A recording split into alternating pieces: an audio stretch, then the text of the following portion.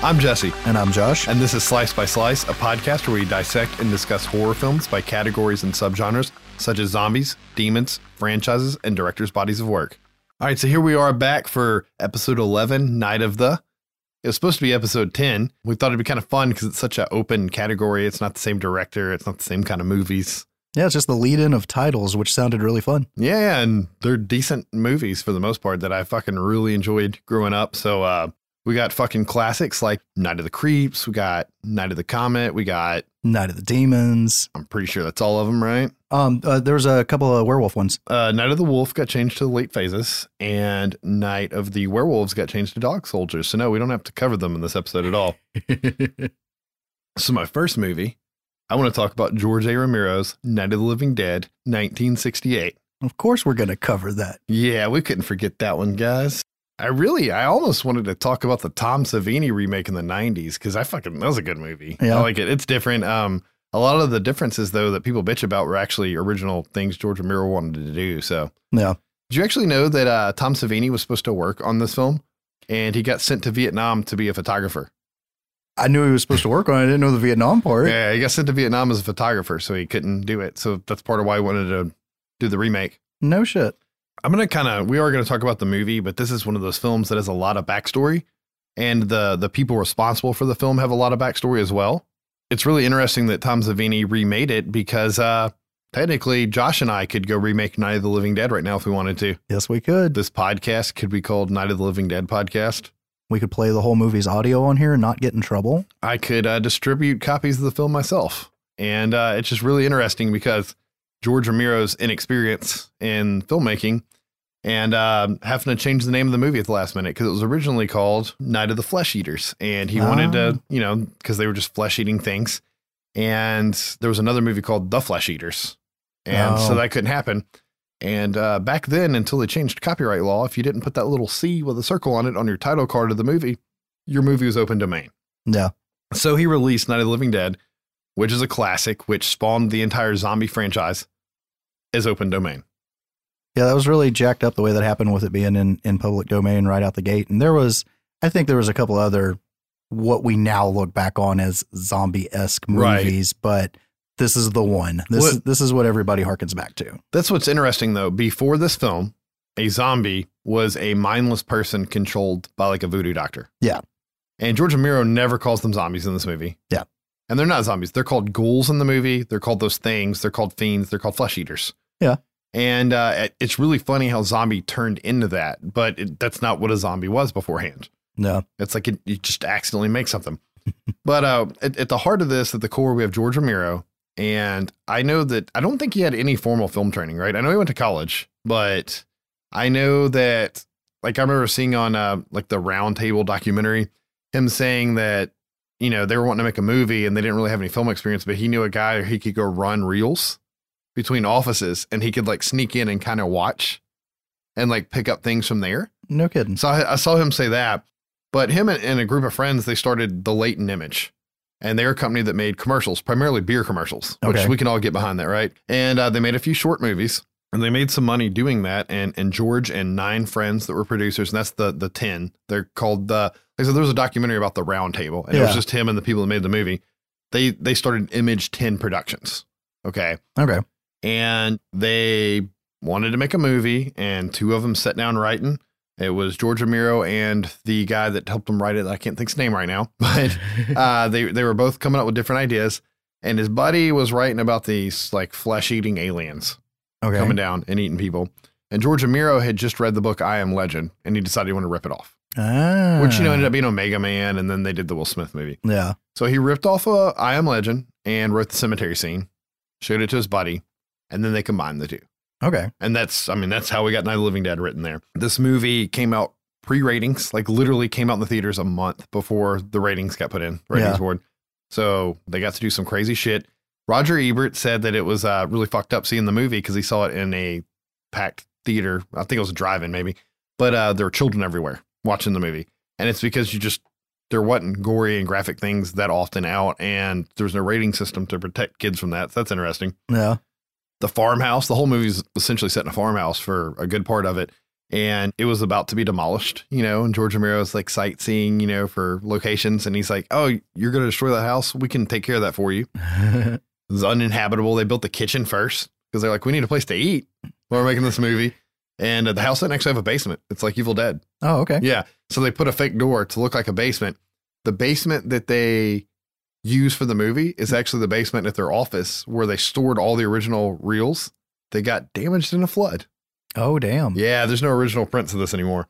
This movie was shot when color was a thing and popular. He just only had access to a black and white camera at first. And they actually, when they started getting ready to make the movie and doing test shots, they got the opportunity to get a color camera. And he didn't think it was as creepy looking. Oh, okay. He thought the black and white was creepier, and blood, they could do anything for blood, which they did. They used chocolate syrup. Yay. And red ink. Or it was ink, maybe not red. So when it's like splashed and running, it was always chocolate syrup. But if they just needed like it to sit there on a person, they just used ink. Okay. With the exception for a couple scenes, they didn't even like make the people look rotted. They, because you couldn't see what color their skin was or anything. What they did is they looked, see what facial features they had that stood out. Like if it was your brow, they'd darken it. If it was like under your eyes, they'd darken it. Your cheekbones, they'd darken it. And it would just make you look unnatural. Yeah. So it's really neat how they did that. Like I said, they're called ghouls in the movie. I think fiends, maybe. Those things never called zombies, but that's kind of a trend in zombie movies. No. They literally edited the movie, overdubbed the sound. And as soon as they finished the last edit, George Romero and one of his buddies threw it in a trunk and said, let's go drive to a drive-in and see if we can play this damn thing. Like, I mean, they were ready to rock on it. No, that's guerrilla right there. Spawned a franchise. Zombies are fucking everywhere, guys. Yeah. I mean, hell, Walking Dead. I know it's on a huge decline right now, but it's like one of the biggest TV shows ever made. Yeah. At the time of this recording, zombies are over fucking saturated, in my opinion. When they were making the Walking Dead comic, it was almost called Night of the Living Dead because he fucking could. You know what I mean? So, it's just a thing, and got remade by Tom Savini. Good movie, but if you guys have never seen it, fucking watch the original black and white Night of the Living Dead. It's fucking awesome. You open the movie up to a cemetery scene. There's a car rolling in. You got Johnny and Barbara, their brother and sister, and they're going to visit their mom's grave, right? And they're bringing flowers, and they just have fucking banter going back and forth. No. And while they're visiting the grave, Johnny's like, remember when I used to hide behind the trees and scare you? And then he does the classic, Barbara, they're coming to get you, Barbara. And he's freaking her out. There's one of them over there now. Yeah. And he points at somebody walking funny in a suit. Well, Johnny just walks on past the guy towards the car. And Barbara tries to walk by the guy and looks at him. The guy attacks her. So Johnny has to try and save his sister, and his fucking head gets cracked on a tombstone. Yeah. And Barbara gets in the car and drives and wrecks it into a tree. Funny thing about that car, that was actually one of the producers, like mom's car. And they borrowed it to shoot the movie. They shot the cemetery scene at 2 different times in 2 different seasons. So it's like warm one time and cold the other. So they're trying not to show their breath. In between shooting, the car got hit in a wreck, dented the door. So they had her crash it into the tree. Okay. So the dent's already there when she hits the tree. So that's kind of neat. You know what? One thing there is, I think she just hops in and puts it in neutral and rolls it down the hill. Because later we've got Johnny's got the keys. Yeah. That's what it is. Actually, I'm glad you corrected me on that. And interesting thing about Barbara, she was supposed to be like a tough, strong, heroic character. That's how George Romero wrote her. Really? And the actress came in doing the mousy thing and like just fucking like I'm broken down human being and scared. He liked it and he kept it. But that's why when Tom Savini did it, Barbara's a badass. Okay. But that's because how she was originally written. Gotcha. And Ben, who is the other main character, was actually written as like a rough and gruff truck driver. And race wasn't written in there when he did it. Because you got to think this is 68. This is, there's a lot of racial debate about some scenes in this movie. Yeah. And Dwayne Jones that plays Ben was just the best man for the job. And he decided he was like an intellectual man and like to talk and rationally think things out with George Romero. And he's like, yeah, you can fucking act like that if you want to. You don't have to be a truck driver anymore. Yeah. But you have Barbara running from the zombies. She finds this farmhouse. She goes in the farmhouse. I know she goes out the front door because she finds a dead body upstairs, right? Yeah. I want to know why that body never animated. I don't know. That's a weird one because you're right. Then she goes in, there's the like decomposing body because it's so dark, it's hard to really see, but there is a dead body there. And it never comes to the party. It was a dummy that George Romero made. And then the girl that plays the little girl. Yeah. They used her for the scene when they moved the body because the dummy didn't look real when they're moving it. Oh, okay. But she tries to run out the porch and she sees truck headlights and in comes Ben, our next main character. And he's running in and he's like, are you okay? Do we got food in this place? Let's board up the doors. He just fucking comes in, takes control. You want this guy in the zombie apocalypse, right? And in the remake, it's played by Tony Todd. Yeah. which is a fucking perfect pick for it. But he boards up the house and she's just fucking crazy. She's not helping. She won't talk. She's frantic. He ends up beating the shit out of her. Not like beating her, but he backhands her and stuff like that, trying to like knock her some sense into her. Yeah, because she's regressing, down to, old school brainstem state throughout the movie. And Dwayne Jones actually didn't want to do that scene because he's like, people are going to cry. Black man hitting a white woman. It's interesting. This movie came out the day so while they're in their car, George Romero and the producer driving, trying to play the reel that they just edited in the theater. Yeah. They heard on the radio about Martin Luther King getting assassinated. Oh, wow. Yeah. So, this was like a very big time for racial tension, but he's boarding up this house and he's trying to make it secure. And then some people come out of the basement. It's really choppy. They just kind of appear out of nowhere. It's because there was a scene in the basement with them hearing everything and stuff. Didn't make it in the movie because I don't remember why specifically, but now that's lost forever. Okay. Right. You see the Coopers come up. You might just see the husband. So you see Harry Cooper come up and you find out he's got a wife named Helen and a daughter named Karen. Yeah. Because him and the other dude are the ones that come out first. Right. And then Tom and Judy, which is a couple, and they're down there and none of them own the house. No. And Ben's making a big deal. Like, didn't you fucking hear me up here? I could have used help, blah, blah, blah. And Tom's like, yeah, we heard you. We could have really helped him. He's got it really secure up here. And Harry's like, you could have been one of those things, blah, blah, blah. One of those things. They flipped our car over. They bit my daughter, and you can tell that he's just a fucking coward. Yep. And he's refusing to help. I always think about this anytime I'm watching a horror movie or like there's a chance something bad could happen.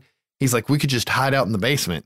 And Ben's like, you don't want to go to the basement because if those things get in here, you have nowhere to fucking run. And I always think of that because of this movie. But there's a lot of debate about it, and they have a radio upstairs. And throughout the movie, you see radio and some TV news clips. Yeah. And basically you find out that was it a satellite or an asteroid? I think it was a satellite with radiation on it crashed, right? So they never specifically say the radiation reanimated the corpses, but it's safe to assume that's what did it. Yeah. There's a news clip in like DC and one scientist says they think that did it. And the other one's like, that's not what happened. And, and like they're arguing. So it's literally up for debate amongst fans and in the film. But that's the gist of what you get finding out there. The court, they find out throughout the movie. First, they think it makes people crazy. And they figure out it's reanimating the dead.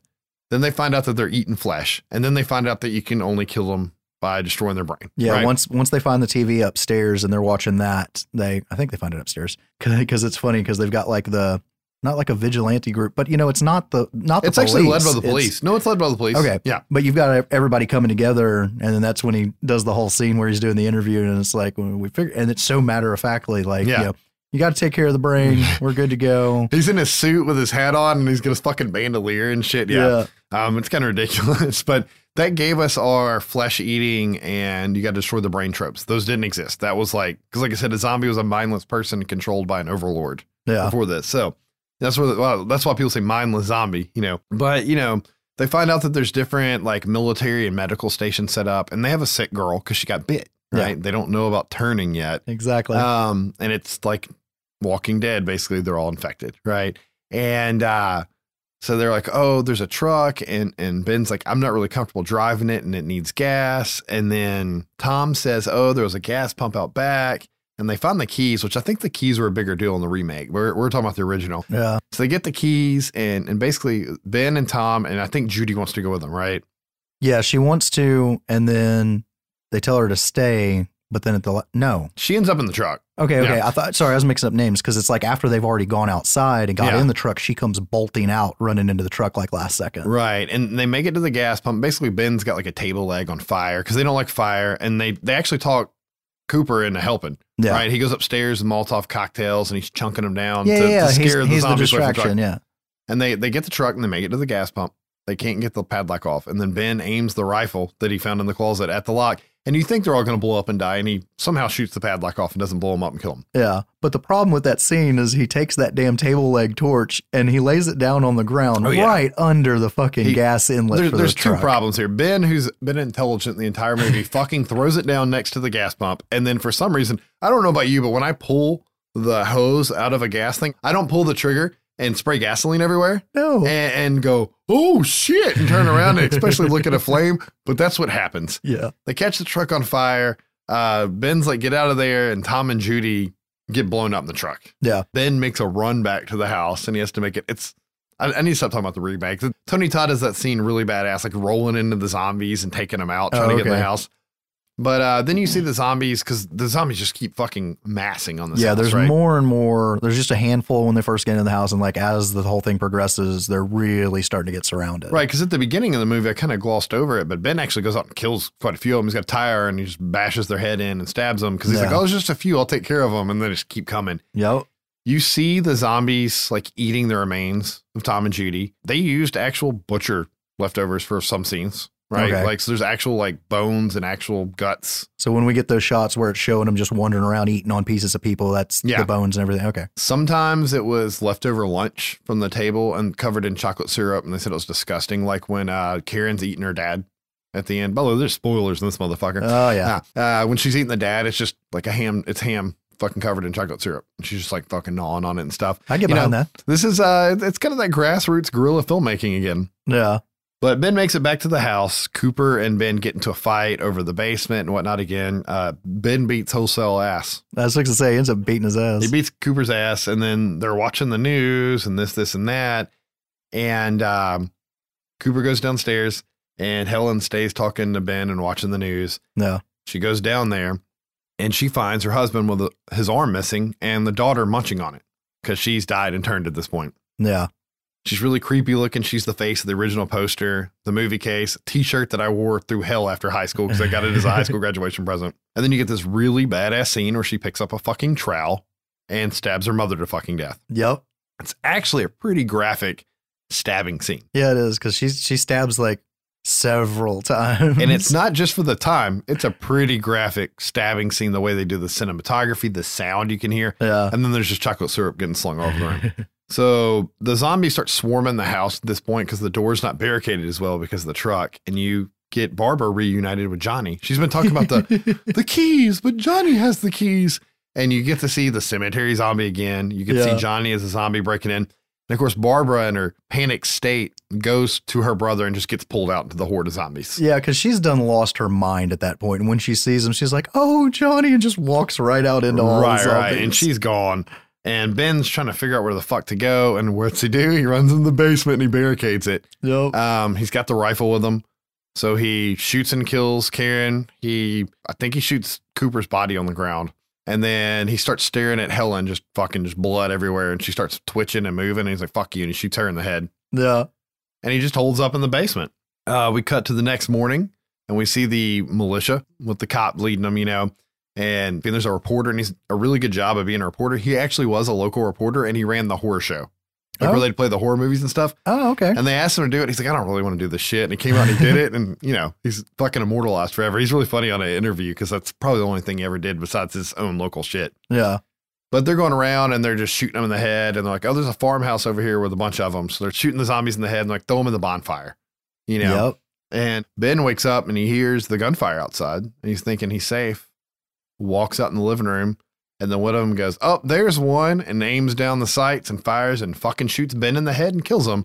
And the cop's like, good job. Yeah, good shot. Something like that. There's another one for the fire. The hero of the movie fucking got shot down and killed. And that was actually part due to Dwayne Jones, because it's really weird the way I read it. Some things acted like that wasn't the original ending, and then others were wording it like it was. And then George had a different ending he wanted to do because racial tension once again. Right. And Dwayne Jones is like, no, the fucking hero never dies in American movies. Yeah. And he's like, I want to do it. And it's pretty fucked up ending, honestly. Oh, it really is. And it's no big payoff. Yeah. It's just a big letdown. Right. And this movie came out in 1968. I did not see it originally. I actually saw the Savini one first. Okay. But I mean, I saw the Savini one the year it came out. Like, not in theaters. I was still younger because I want to say it was like fucking 94 or something. No. I'm guessing, but it was in that era. And, I got a VHS copy and I watched it and then went back and watched the original one. You made a joke in a previous episode about how there was a time when I lived in the woods and couldn't even get any TV channels. Right. Mid-90s on public broadcast is when I saw this movie. Yeah. Funny thing, it's actually the first DVD I ever bought in my life. Oh, really? Yeah, because I got a DVD player for, I think it was a drive on my computer that I got for graduating high school. Okay. And I was like, oh, I can watch movies. And I went to, I don't remember what the fuck that store was in the mall, the music store and movie store. And I went in there and they didn't have a very big DVD section yet. And I was like, oh, it's Night of the Living Dead. I grabbed it. And the lady at the counter is making fun of me because I bought a black and white DVD. Yeah, it was fucking. It's a great movie. It's a classic and spawned a lot of shit, man. Yeah, it did. It does some interesting things, and the ending is a great shock. Yeah, because it really is. It's a letdown, but at the same time, it kind of turns the thing on its ear. Like these guys that are like, okay, we figured out, go find them, shoot them in the head, burn them. Are those your heroes? And this is just one of many guys that this situation's happening to as this epidemic is taking over the world. Well, that's the thing. They never even know they killed a human. Yeah. Yeah. They, like it's really interesting. You see a newspaper clip pop up of Ben's dead body at the end, right when the credits roll. Yeah. And you think it's because it's going to say like injustice or blah, blah, blah. But in actuality, it's just showing like the way they survived the epidemic. Question though, I want to know how this fits in the continuity when you get into Dawn of the Dead and Day of the Dead. Dude, I'm the wrong person to ask. Because the newspaper clips make it look like they think they beat it. Yeah. And then Return of the Living Dead isn't a sequel, but it references back to it a little bit. Yeah. Well, it's just radioactive material. Have you seen the Tom Savini remake? If I have, it's been so long that I don't remember. The ending's different. And we might cover this on a remake, but just in case we don't, Ben does end up making it to the basement and he's shot by Cooper. So he's like wounded when he goes down there. And Barbara makes it out because she's a badass in the movie. Yeah. And she ends up finding the militia.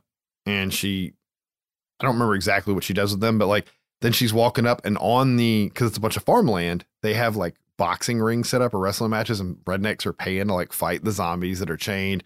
They have them like tied up on post, and you can pay money to shoot them in the head. A lot like Walking Dead. Yeah, you can pay to shoot them in the head and stuff like that. And she walks up to the farmhouse with the cops, and they're like, "Oh, we hear somebody in the basement," and they start cutting the basement door open, and it's Ben, and he's a zombie. Oh, okay. Because he got shot, and they kill him. And then Cooper starts talking because Cooper made it. But I want to say she pulls a gun out and shoots Cooper in the head because he survived. And she's like, another one for the fire. Okay. Yeah. So it's been a really long time. But I guess the daughter killing the family goes completely different if he's still alive there. Yeah. But it's a fucking awesome movie, man. I love it. And I go back and I watch it not annually, but pretty often. No. What's interesting, one quick thing I want to bring up, comedy guy here. That night that on public broadcast that I actually sat and saw the movie for the first time, right after it, they ran an 8-minute short called Night of the Living Bread. And it's not like animated bread or anything. It's literally just pieces of bread sitting around in the cemetery and like being thrown out of frame. It's worth a watch. It's pretty funny. When they get in the house and go to barricade the house, they're like throwing bread at the windows, and the Ben character is getting sandwich baggies and taping them together, and that's what he's taping on the windows and doors. Is this on YouTube or anything? I'm pretty sure it's on YouTube. I'll check it out. Just an interesting little side thing there.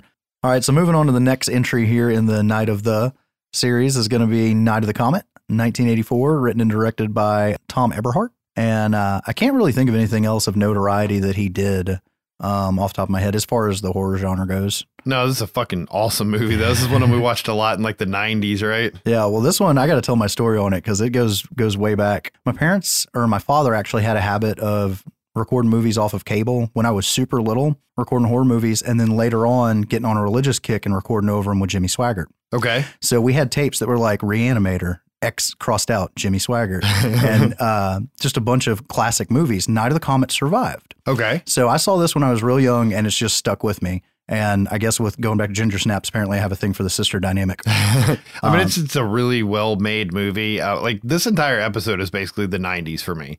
Like these are things that I watched a lot in the 90s. Yeah. I don't remember how I saw this one. I just remember we had it on a VHS copy, and I wore that son of a bitch out in the summer. But basically what we have here is we've got a comet has passed Earth. Yep, it's Halley's Comet. And I went back and forth on that. I always thought it was, and I tried to double check that they actually say it, but I'm not positive. I always thought it is Halley's Comet. I just watched it night before last. They said Halley's Comet in the movie, I'm pretty sure. But the tail drags through the Earth. Yep. Those that are left outside get turned, and those that stayed behind steel are left to survive and fight it out. Yep. And so we get the opening narration about the comet coming by Earth, and it's been since the time of the dinosaurs, this hasn't happened. Right. And the narrator says something about, and some scientists think this may not be a coincidence, and we get a quick flash of the quote unquote base lab, whatever. Right. And they're like going underground, right? Yeah. And it cuts to the kind of opening credits montage with people already out in the streets like New Year's Eve getting ready for this party to watch the comet. because it's going to be a light show like no other. Right. Well, we're introduced to Regina, who I'm going to call Reggie for the rest of the damn thing because that's what she's called the whole movie. Okay. She's kicking ass on a Tempest Cabaret. Right. She's trying to get the top 10 score on every single one of them. Right. But she had the top 10 score. Yeah. Yeah. She's got this one other initial in there, DMK. Right. Like, who's this asshole? And that scene bothers me, by the way, or the later scene where she beats the score the next day because she just overwrites it. That's not how the shit works. It bumps you down to the next one. I know, right? You know, Reggie, she was the last Starfighter. Yeah. Yes. Yeah. So she was in that movie. She's fucking fantastic in that as well. Yeah. Now, I don't know what age she was at the time, but I don't buy her as being 18, but whatever. But the manager is telling her to go do something. And she goes up to the projections booth, and as she's walking up, the manager is like, "Yeah, he's gonna do to you what he's been doing to me." Right. Some shit like that. And she goes up in there, and it's Larry's the projectionist. Right. And some guy's supposed to be bringing a movie back to him. Like, well, he says he'll give him a copy of a movie for money, and he has to have it back the next day. So I'm assuming it's the one that's currently playing, and he's just such a fucking idiot because he's like, $100, you trying to fuck me over here? 110, yeah, that's more like it. I know, right? He's like, okay. He's so damn douchey.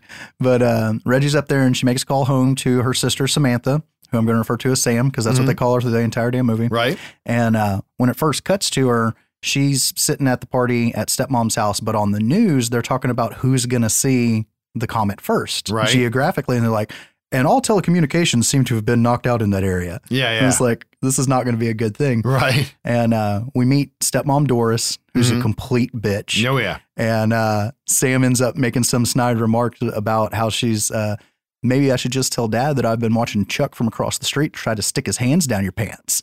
Yeah, she says something, gets the shit knocked out of her. We're getting to it. She goes, "You already have an asshole, Doris. You don't need Chuck." Yeah. And she slaps her. So Sam slaps her back, and the Doris just straight up decks her, knocks her into the floor next to the TV. So right after that, Doris goes outside, and we see a shot of her looking up at the sky, and there's all these flashes.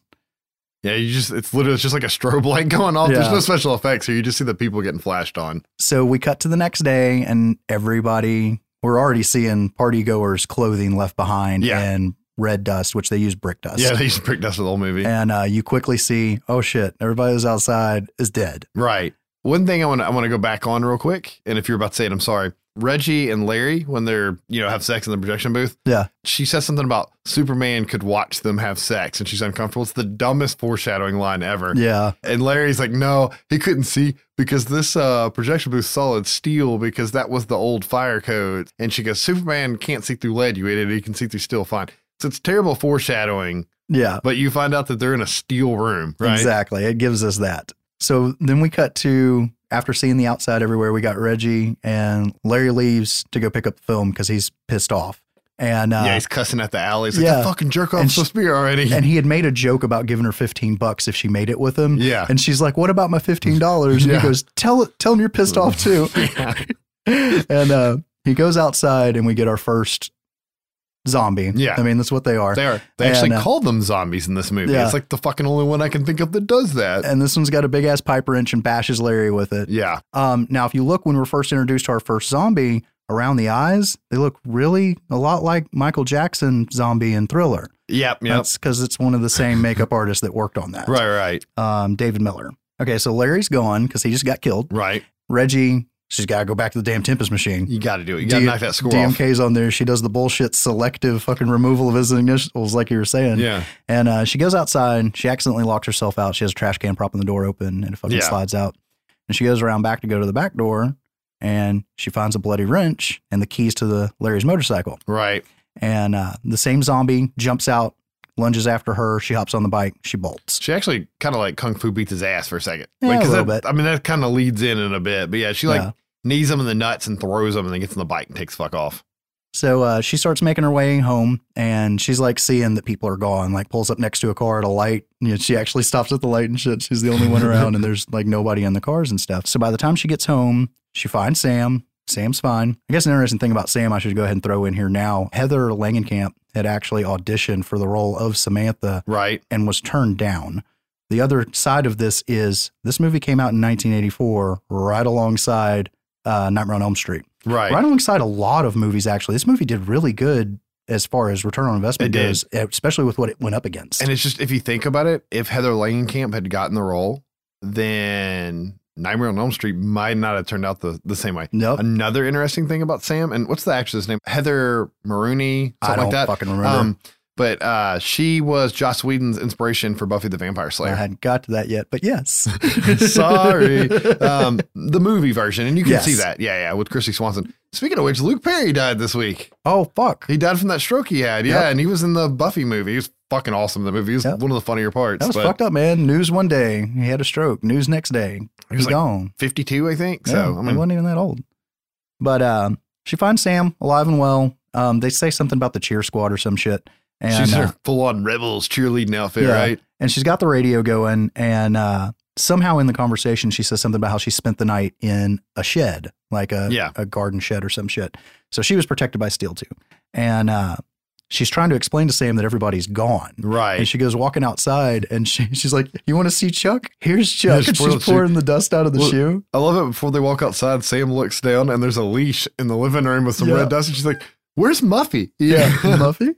But she's standing out there, and Sam's like, "Yeah, whatever," just chomping on her gum. She's like, "It's Saturday morning. Right. Where are the kids?" That's my favorite line of that whole scene, because she's trying to like make a big point of it. She's like, "Where's the goddamn kids?" You know, and that's really what makes her look around and go, "You know, you're right. Where are the fucking kids?" Yeah, and so now Sam's scared as shit, and so she's got the radio going, and they hear the DJ come on. So cut to radio station. Like, that sounds like another human voice. Let's go to the station. Right. Apparently, they've never heard of automation. Yeah, no shit. And they get there and they realize that everything's automated. It's all fucking tape recorded. And so as they're discovering this, Hector walks in. Yep. And first he pulls a gun on him and he's like, "Let me see your eyes." Right. Like, okay, I had to make sure you weren't one of those things. Right. So this guy, has already seen some shit. And he's talking about how was on his way to San Diego. He's a truck driver. He had picked up this chick. Right. And they saw one of those things on the side of the road eating a cat.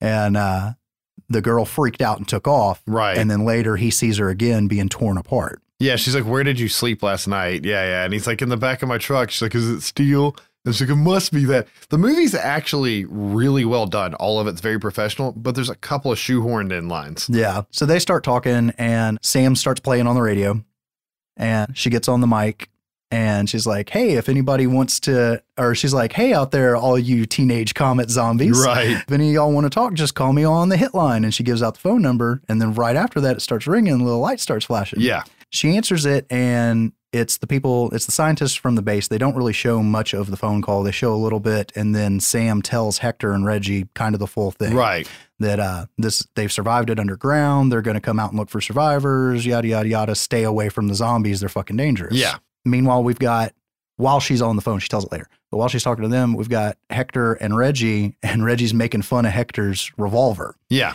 And it's like, "Oh, no, we need to go." I forget the name of the base. She's like, "Have you heard of this base? Like, that's where Daddy used to take us shooting. We can go there and get real weapons." I do want to point out, Teenage Comet Zombies was the original title of the movie. Yeah. I didn't know if you were going to say that. And this is one of those few times that I kind of wish they would have stuck with the original name, because that's fucking awesome, man. But then we wouldn't have been able to do it in this episode. So yeah. Well, one, we wouldn't be able to do it in the episode, and I think the reasoning behind it was that it sounded too comedic. Yeah. Because it's a fairly serious movie. Yeah, it is. I mean, there's not even really that many funny lines in there, even if they're throwaways. So Sam has the nightmare. Because the movie does a few weird jump cuts. It cuts to her that she's just driving like crazy, drinking beers. I think her legs hanging out the window and shit, or maybe up on the dash. Police? Like, she's shocked, because there shouldn't be any cops. Yeah, she gets pulled over and he's a fucking zombie cop and he busts the window and starts yanking her out of the car. I don't remember busting the window. Anyways, he's yanking her out of the car and she wakes up. Yeah. So she goes in the bathroom and then we get this really erotic scene with who we've been told is a 16-year-old girl. Which is kind of weird, of her undressing. And then the same zombie motorcycle cop just shows up behind her in the bathroom and grabs her and picks her up. She wakes up for real this time. Right. I want to say the zombie makeup on the cop is fucking, as a kid, it was scary to me. Because, I mean, I saw this in the 90s. I was probably like 13 or so. Yeah. And it was one of those things that stuck with me. And it's a lot better than like the alley zombie at the beginning. Absolutely. Like, it's pretty grotesque looking. As a kid, the bathroom scene was the one that always scared me. Right. We cut back and forth with Reggie and Hector talking, and Hector's going to go back to San Diego to check on his family. And that's when she tells him about the father doing this, and now he's traveling the world, this, that, and the other. I want to say that while it's showing all them talking and while Sam's having the nightmare, it cuts to the scientist a couple times, right? It does because, and the main takeaway from that is they're starting to figure out symptoms and the stages. And there's one particular scientist lady that they're showing. I forget where at in the movie it happens, but she's writing this stuff down and she's trying to write loss of memory. Yeah. And can't write memory. Yeah, she can't spell it. But they're having a debate if it's worth sending a team out to get them. Yeah. To see if they could use them for like a vaccine or something, right? Yeah. Or cure. Yeah. I don't think they've got to the last part of that yet, though. Okay. They are debating those if it's even worth going out or not. Yeah. It's not like the grand plan that everybody's on. We get a really weird cut to all of a sudden Sam and Reggie have MAC-10s and they're shooting the shit out of a car. Yeah. So they went to the base. We never saw it, Yeah, which, whatever. It's just a weird hard cut. And the whole dialogue there is improvised. Oh, was it? Yeah, because the MAC-10. Some of the better lines in the movie. The MAC-10 jams. And she's like, Daddy would have gotten us Uzis. Yeah. And there was this whole thing that they kept jamming every time they tried to do the scene. And the director told us, like, just say whatever you want to say. We need to get this done and go. Well, she says that. And then Reggie goes, the car didn't seem to know the difference. Yes. Because Sam fucked that car up. Yeah. Okay, so Sam is kind of pissed at Reggie that Reggie's been hanging out with Hector and is like, he's the last man on Earth and you're taking him now. You stole every man from me, and now that there's only one left on Earth, you took him too. Yeah. We cut to Hector. Of course, at his home, there's nobody there. He grabs some things. There's a zombie boy that busts down the door and chases him out of the house. That's pretty much it. He has a funny line. I don't remember what it is. And the kid's like, we don't want any. And he's like locking the door or something. Yeah, you're right. I don't remember what he says. But we cut back to the base again. And that's when we're seeing the two kids get dropped off, the little girl and the little boy. Right. Another quick cut back to Sam and Reggie. Now they're just sitting on a squad car. Yeah.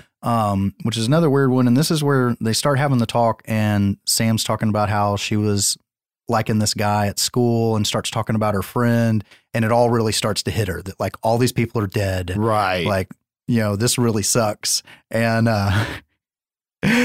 so Reggie's like, I know what'll cheer you up. And we get the fucking straight up 80s Cyndi Lauper fucking mall montage. Girls just want to have fun, right? Yes. Yeah, what she says is, do you got your credit card on you? And she's like, no. And she's like, well, you don't need it. Yep. And they go to shop and that is probably the most teenage thing they could have done. Yeah. Yeah. So they're doing the little montage. They're putting on stuff, trying on stuff. And, but they end up leaving the gun sitting down on the counter while they're doing all this. Quickly, we see that somebody's watching them on the CCTV. Right. I think he comes over the PA first, or they just show up. I don't know. But this gang of mall dudes show up. They grab one of the two guns. Right. It was Samantha's gun. So now Reggie still has hers. And so this shootout ensues. And you've got a shootout where Reggie's shooting and Samantha's just throwing fucking shoes. Yeah. Because they're pinned down at first and they're just trading shots. And she sneaks upstairs and she yells some smart ass shit. Yeah. Well, she gets upstairs and she throws a TV off the balcony. Yeah, it's a shitty shootout scene, though. It really is. And they grab her. Well, Reggie comes out of the elevator with one of their guys. Yeah. He's like, okay, how about a trade? And then the lead dude just blows the other guy's brains out. So we cut to them chained up on a pallet on a forklift. And the lead dude, we get the reveal. He takes the sunglasses off and you see the sunken in eyes and everything. Right. And as let's play again. And the guy's voice creepy as fuck. Yeah. He kind of, remember Max Headroom on MTV? Yes. That's what he reminds me of, looks and everything.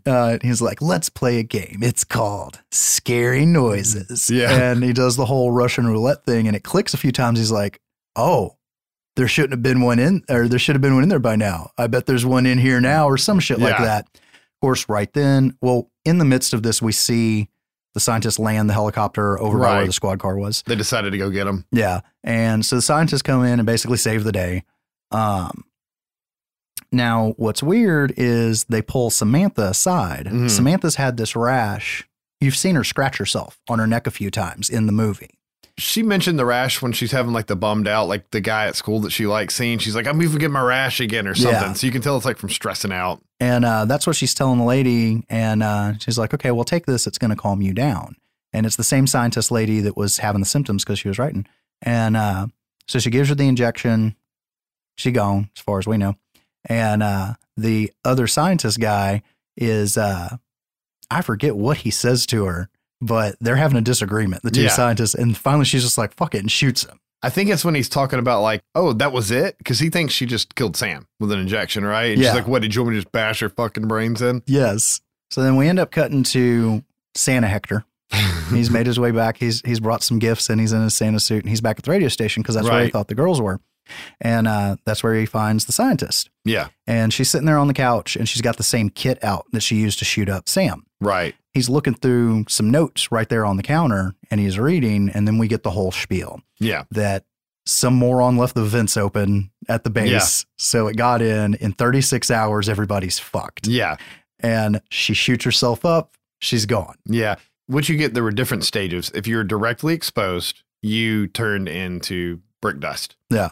If you were lightly exposed, you turned in one of the sunken eye things. Because if you think about it, the alley guy at the beginning wasn't like a full zombie. He talked. He said something to Reggie in the alley. I think he just growls. He like mumbles like a shitty, like, oh, I'm going to get you or something. But like, it's kind of like he's the like the mall guards, right? Like you're kind of like deranged and crazy. Yeah. And then you got full on zombie kid, right? Like that was kind of crazy. Just yells. And so since they left the air on, they were in that lightly exposed category. And you get this idea that they weren't, it's not like they're a big pharma or a medical company. It seems like they were a collective that was supposed to survive. Yeah. Right. Like an end of time experience. Yeah. Just in case. And yeah, they screwed the pooch on that one. So we cut to the base. Yep. And Reggie's getting interviewed by one of the scientists. His name's Carter. I just remember that one because they actually say it a few times. Okay. She sees the kids because like somebody else brings the doors open to the room they're in. She sees the kids and they go walking by. So during the interview, we get a cutaway to these two lady scientists that are drawing blood from two other people. And they start talking about how, do you really think we're going to get enough blood from those two kids? Yeah. And it's like, I don't know, but her over there, we'll definitely get enough from her. And between that and the notes that Hector was reading, we know that they're drawing blood to try to make some kind of a serum. Right. And so Carter gets called out of the room when he's doing the interview with Reggie. And as he's coming out, he says something about Sam being dead and that it was painless. Yeah, yeah. So there's an exchange in the hallway and a different scientist comes in. Well, by now, Reggie has gotten a keyboard from the computer over in the corner and bashes his head in, and she gets out. Right. Then we see Hector at the main gate of the base. And he's got a fucking cowboy hat on and this whole get up on. He's acting really, really weird. And I guess he's just trying to be so out of left field to get the guard to let his guard down. Yeah. And he opens up the trunk and there's Sam. And he's like, you want this girl or something? And he's like, she's unconscious. Like, that's how I like them. Some shit like that. It's pretty funny. He had a clever cover story because they're like, he's like, how did you find out about this place? And he's like, oh, some doctor lady back in blah, blah, blah. Yeah. Kind of like she sent him there because he's a survivor. He's like, I got her in the trunk. Yeah. And it's like, she's passed out or she's dead. Whatever. It gives Hector a reason to say, oh, no, she's just shot up with sodium pentothal to make her look like she's dead. Yeah. And then Sam comes back up and I don't know what they do to the guard. We may even get another quick cut. I don't know. Yeah. But Sam's alive. Yay. So then we cut back inside and Reggie's being captured again while Hector is outside putting dynamite up under one of the cars at the base. Right. I guess they got that at their base too. I don't know. They have so many things they need out of nowhere. I don't even want to know how many fucking clips they had. But Reggie ends up in the room where the two kids were going to be getting prepped. Right. And takes them away from those two girls and straps them to the table and puts laughing gas on them. Yeah. And it's then that Sam walks back in. And it's like, oh, yeah, you're alive. And then I think we get another quick cut. It's really weird. This movie has a lot of cuts. Yeah. I don't know why. A lot of hard cuts. So they go running out of the base. They hop in Hector's car. They're driving away and Hector stops. Mm-hmm. And he turns around and he's like taunting the guards and they tell the girl to cover her eyes and he flips them off. Yeah. Well, while this is going on, Carter, the scientist, and the other scientist dude are in the Jeep. And Carter's in the passenger seat and the other scientist dude is behind the wheel. This is a funny because word for word, I had to double check this. Right. Because you'll know why I say this way. He goes, is that gasoline I smell? Yeah, yeah. And Carter reveals his glasses. He's fully turned at this point, reaches over, grabs the keys, turns the ignition, fucking vehicle explodes. At the same time, we get another, I think it's another zombie scientist. No, or is it just a regular scientist? Yeah, who knows? It doesn't fucking matter. They're all turning into zombies anyways. Yeah, grabs the girl out of the car. Reggie throws the pistol at Hector. Hector shoots that guard. They escape. So we cut to the next morning, or it rains. Mm-hmm. We cut to the rains washing away all the signs that this shit happened. They're doing this weird thing like family Easter fucking looking pictures. Yeah, they're taking pictures and stuff. They're all dressed up nice. On the side of the street. Hector's throwing away the fucking machine guns, which I can't understand why. I'm assuming they're out of ammo, is what I was thinking. Fuck that. I would still have them. I mean, I guess they're like, we'll just go to another base and take their guns. Maybe. And Samantha comes to walk across the street and Regina's giving her shit about you don't cross against the light. Right. She's like, we're the only people left on Earth. What does it matter? And she goes walking out in the middle of the street, and this car comes flying around the corner and flies by, nearly hits her. He pulls back around and pulls up to her and is like, wow, I'm real sorry, but you shouldn't cross across against the light like that. Yeah. And she's like, nice car. And he goes, thanks, I have 23 of them. Right. You want to go for a ride? And she's like, sure. And she hops in. And Regina and Hector are like, this isn't cool. It's like, Hector's like, hey, we don't even know that guy. Has he got a name? And Samantha's like, do you got a name? And he goes, yeah, Danny Mason Keener.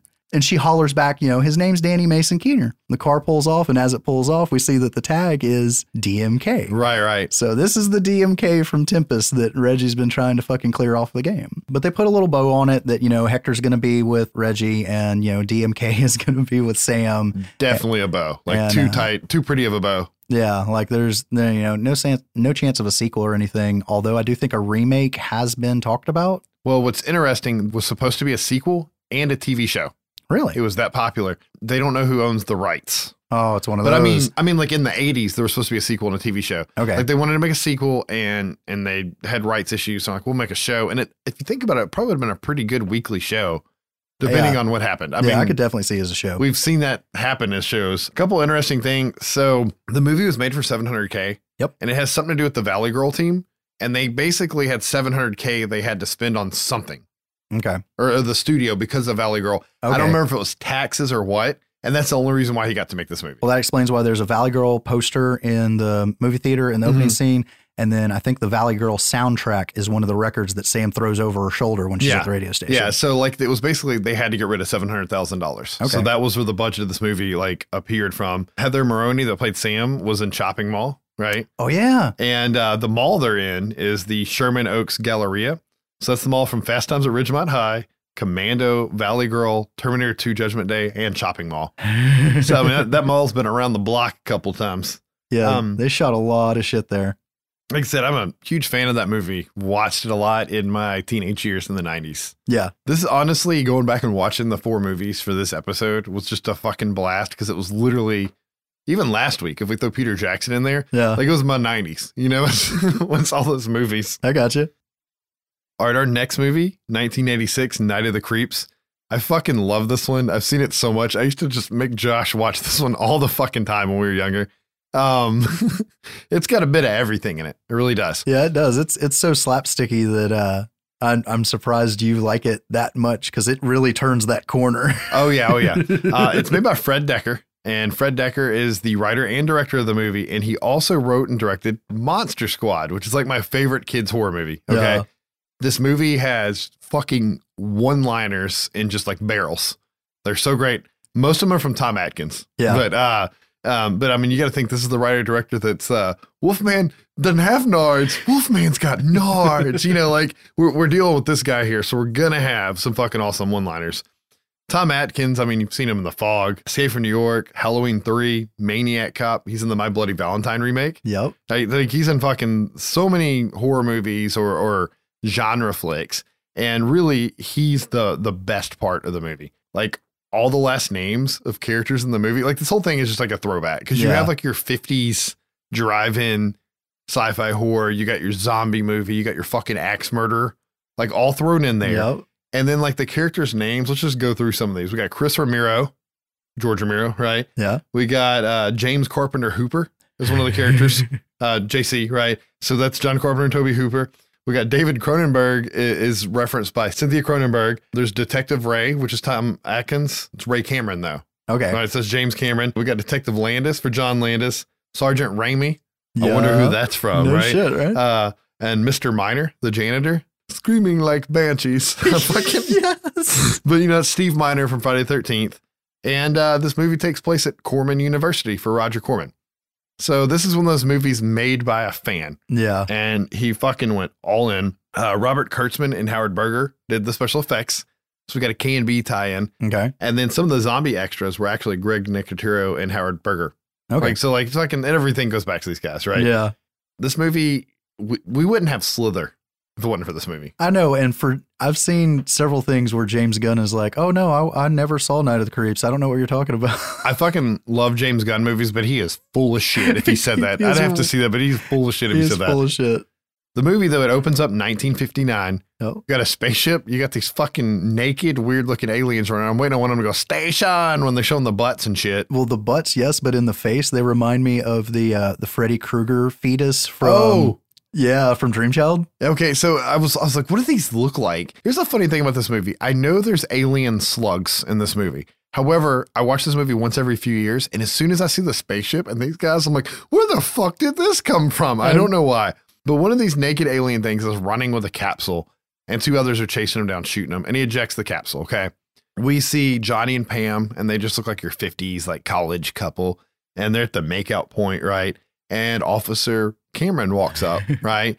And you can tell that he knows Pam, and he's upset. Yeah. And he's like, there's an axe murder out. You might want to get the fuck out of here, right? And he leaves, and of course, like, do you know that guy? And she's like, from my past. And then they see a fallen star, all right? Yeah. So they get the great idea, just like the Blob. Let's go chase down this fallen star. They go, and they park where they think it fell. And Johnny's in the woods, and he finds it. And like I said, it looks just like the scene from the Blob, only an alien slug jumps out and goes into his mouth. Right. Yep. Got a lot of reverse shots in this movie. Meanwhile, Pam's listening to the radio, and they're talking about how the axe murderer is just out on the outskirts of Corman University. She turns the headlights on, and she can see that's where she's at, and he's behind her with an axe, and he just starts a fucking swinging, right? Yep. And you've got an axe kill and a fucking alien slug and all sorts of shit, and we're like 5 minutes into the movie. It's fantastic. Yeah, if that. Title card pops up, Pledge Week, 1986. This movie's just fun. Like, it's just, I love this fucking movie. It is. We're introduced to Chris and JC. Chris was fucking, was it Rudy, where the fuck from European Vacation? Rusty, yeah. So fucking, I can't unsee that. Yeah. And they're at some sort of pledge party. And you can see it's like fraternity row or whatever. And there's fucking toilet paper everywhere and everybody's just drinking. College did not look like that when I went. and Chris is eyeballing fucking Cynthia, like just awkwardly staring. JC's just fucking yelling some obnoxious shit out. It's fantastic. And they go inside, and then there's the fucking unibrow guy, right? Fucking Cynthia. And JC walks over and like tricks the guy, and you got a phone call, buddy. Yeah. And fucking Chris does not. They don't want to talk to Cynthia. So JC gets a little pissed about that. Then we get introduced to like the main frat, the Betas, right? Yep. And the Bradster, the fucking douchebag of the movie. Yes. And of course, it's Cynthia's boyfriend. Yep. Not unibrow guy, but fucking the Bradster. Yeah, this guy's way prettier than the unibrow guy. And JC's like, you didn't talk to the girl. And he's like, I just need to be in a frat, you know, and maybe girls will talk to me. And of course, Chris and JC show up in front of Brad because apparently the Betas are the only frat on campus. And they want to get in. And he's like, I don't know if you guys are beta material. And he gives them a prank to do, right? I don't think they really say what the prank is, but you kind of are led to that as you see them in some crazy fucking science facility on campus. And there's a guy that can't remember the last digit of his code. Yeah, it's so fucking stupid. Isn't he like making a phone call, asking somebody to look at it? Well, they don't have cell phones, right? So he has to run like back to the desk. And that's when JC and Chris roll up and they're like, oh, we can't even get in. The door's locked. And JC randomly at 0. Fucking door opens. Yeah. And what do we see is Johnny's cryogenically frozen body. So apparently they've been doing experiments on him. Yep. Of course, JC flips all the switches. That's always a good idea. And they defrost him. And then he moves and scares them. And they take off running past the janitor, Mr. Minor, you know, running, screaming like banshees. And the lab guy makes it back into the room and he realizes the door's open and you get the fucking slug jumps out into the lab guy's mouth, right? Yeah. Then we get to see Tom Atkins. We get to see Detective Ray Cameron passed out drunk and his phone rings. This is probably one of the thrill me. Like he says it's the whole constantly. Fucking movie. It's awesome. And he's having a nightmare about an axe murderer killing Pam. All right. And he gets the call. He definitely says thrill me there. Yeah. And he shows up and he's talking about the 2 corpses. And they're like, well, 2 of the guys went to the can and now there's only 1 corpse here. And he's like, you called me out here for 2 and I'm only seeing 1. And he gets mad. And this is an awesome line, and it gets reused in Monster Squad. He says, corpses that have been dead for 27 years do not get up and go for a walk by themselves. Ah. And in Monster Squad, when the main kid's dad shows up, who's a cop, and the mummy's missing. Yeah. He's like, corpses that have been dead for 2,000 years do not get up and go walking by themselves. It's the same line other than the year. So he must have really liked that one. We get some jump cuts, like between the frats and the sororities, and we can see at the sorority house that one of the girls is asking Cynthia if they can store their science project in the basement. She's like, what is it? Brains, you know, and it's, I don't know why you just have jars of brains, mason jars, you know, and they go and store them in the basement because that can't possibly go wrong. And while Cynthia's changing and we get, some gratuitous nudity thrown in there, right? Yeah. A little booby shot. Johnny climbs up on the window of the Rose naked because you saw him. It does cut to show him walking like as a corpse, like a zombie down the street right before this, just like the Mummy and Monster Squad. Yeah. But he climbs up to the window and falls and his head pops and you see the slugs come out, right? Yep. Some of them go in the basement. Some of them run off into campus. So we've now got these fucking alien slugs on the loose, which we all knew was coming, right? When Ray gets there with his partner, he's like, oh, what's that over there? And they're like, oh, it's the house mother's house. He's real interested in that. And he sees the busted head of Johnny. And he's like, do you think he's back? And his partner's like, no. That guy got away years ago, right? 30 years ago, because it's been that long. Yeah. And then you cut to the next day and Brad shows up to Chris and JC pissed because he thinks they pranked him, right? Yeah. He's like, you're supposed to prank the blah, blah, blah frat, not the girl sorority. And they're like, we didn't do it. We're sissies, and ran off. And Brad shows his true colors and trips JC because JC got crutches, right? Like the whole movie. Of course, Cynthia sees that and she's now comes over to Chris and leaves with Chris and JC, right? So they're all buddy now. That's how we got them together. Yeah. The guys end up getting arrested by Ray's partner, right? Yeah. And they just tell the truth when they're getting interrogated, Yeah, they were trying to steal the body, but they got scared and ran off. Yeah, and left it there. And Mr. Miner's there, and he's the Asian janitor. They're quoting they're running off screaming like banshees, and he's just laughing the whole time, just screaming like banshees. And he does it 3 times in the interrogation scene. I fucking love that part. Yeah, it is so terrible, and it's so great. And then we ended up back at the morgue, right? I don't think there's much that happens past the interrogation. Mm-mm. Of course, Mr. Miner's mopping the floor and laughing, screaming like banshees still. And the dead lab guy was getting an autopsy performed on him, not at the coroner's office, but apparently in this medical lab. No. And he sets up and he walks into the janitor and you hear the slugs transfer. Yeah. Right? And a body hit the ground. Because apparently it seems like they incubate in the brain because they're brain eating slug zombies, right? And then they bust out of the head and just go into a new host, right? Yeah. There's lots of cutting in the sorority houses and shit. I don't want to miss anything, but I guess the zombie cat. That's the one you got to bring up. Because one of the girls has a cat and it ends up missing and it shows up and she sees it and it looks like a zombie, right? You don't know if anybody else saw it besides that one girl. Yeah. We cut to Ray drinking. This happens quite a bit in the movie. He's a bit of a drinker. Yeah. And he's looking at crime photos, looks like from Pam's murder and yearbooks. Yep. He gets a call to go to the new crime scene. Thrill me. And and he goes there and of course, probably a body. Oh, I guess they don't know the janitor's missing. They just find the body, right? Yeah, of the lab guy. Cynthia goes to see Chris and JC and they go for a walk. And she's talking about how the sorority buried the cat. Because you hear the other sorority sisters in another scene say, should we tell her? And I'm like, no, she'll be heartbroken. And she's like, I know that cat was dead. We buried it. And they're like, well, how do you know your friend's not crazy? Yep. So Cynthia starts crying on Chris's shoulder and he's fist pumping in the air to JC. Yeah. Right. And Chris does the signal for get the fuck out of here. And JC's like, I got to go to the can, and he goes to the bathroom to go drop a deuce and he's got his matches out, he's ready to take care of business there. But they decide to leave and walk because he's like, I have a feeling JC's not coming back. And she's, saying, I know they were zombies, just like in the movie Night of the Living Dead. I had a zombie cat and there was a zombie body and its head exploded. And blah, blah, blah. And then you see Ray step in out of frame, he's behind him and he's following him, right? We see the screaming like banshees janitor come walking. He's a zombie now, clearly, into the bathroom. And then it cuts to JC in the stall, right? And you hear the door open and then you just hear the sound of the slugs falling and then a body hit the ground. Yep. Right. So his head's done popped. And he tries to look under, and when the slugs run by, he's like, oh, fuck, what was that? Yeah. And they did a really good job. Those fucking slugs running around. I don't know if they did them, but they look creepy as shit. Yeah. In the movie, all the shots with them scattering back and forth and everything, they all look great. Right. And he drops the matches and he picks them up and he lights the matches. I don't know why he randomly tries this, and he just sticks it under. One of the slugs runs in and it screams and falls over and starts dissolving like when you pour salt on a slug, right? So he figured out that that kills him. And he tries to fix his pants, and one of them runs up his pants leg and scares him.